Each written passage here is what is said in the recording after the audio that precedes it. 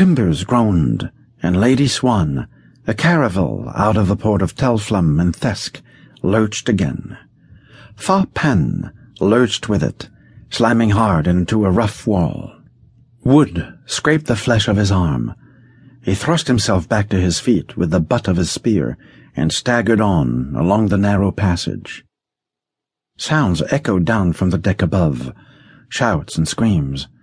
The brave sailors of their ship, the foul pirates of the black-sailed hulk that had loomed up out of the cool autumn night.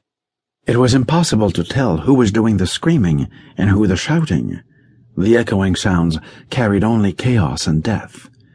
He knew, the captain knew, all of Lady Swan's crew knew what the pirates were after. Down in the hold were bales of fine silk and eastern spices, the wealth of a trading expedition. How the pirates had known about the cargo and what route Lady Swan would take across the sea of fallen stars was another question. The grim set of the captain's mouth had said much. There was a traitor among his crew. Fa Pan ran. He had been permitted to stay above when the pirate ship was first sighted because of his fighting skill, but his companions, nothing more than merchants, would still be huddled in the cabin where the captain had ordered them to take refuge. If they remained there, they would only be trapped when the pirates came. Better they faced the foul outlaws bravely. A hatch opened somewhere. Air came rushing through the passage. Another night it might have brought a welcome breath of fresh air. Tonight it brought the smell of death, a worse reek than the usual stifling stench of the ship's bowels. It was cold, too.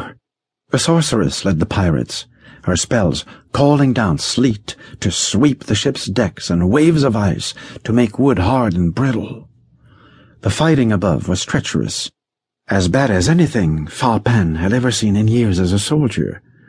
The pirates barely seemed to notice, but just threw themselves into the struggle in a slipping, sliding frenzy. They were madmen. Fa Pan didn't know where he and his companions could go to escape them, but fighting had to be preferable to huddling in the dark. "Jen! Vai! Techen! Yumao!" he yelled ahead down the shadowed passage. "Open the door! We need to help! No!" His voice died on his lips. Fa Pan came to a stop so sharp that he nearly tripped over his own feet. There was a dim light ahead, splashing out from around a cabin door that stood ajar. The captain had ordered his companions to keep their refuge dark and their door closed tight. They would not have disobeyed. Fa Pan's stomach rose. He stepped forward silently, spear ready to thrust. He pushed against the cabin door with one booted foot. It swung open to carnage as bad, or worse, than that on deck. The glow of a tiny, magical crystal that Vi prized turned the cabin into a wash of nightmare images. Fallen bodies cast horrid shadows. Blood mingled with the darkness to draw those shadows out into unnatural, oozing, weeping shapes.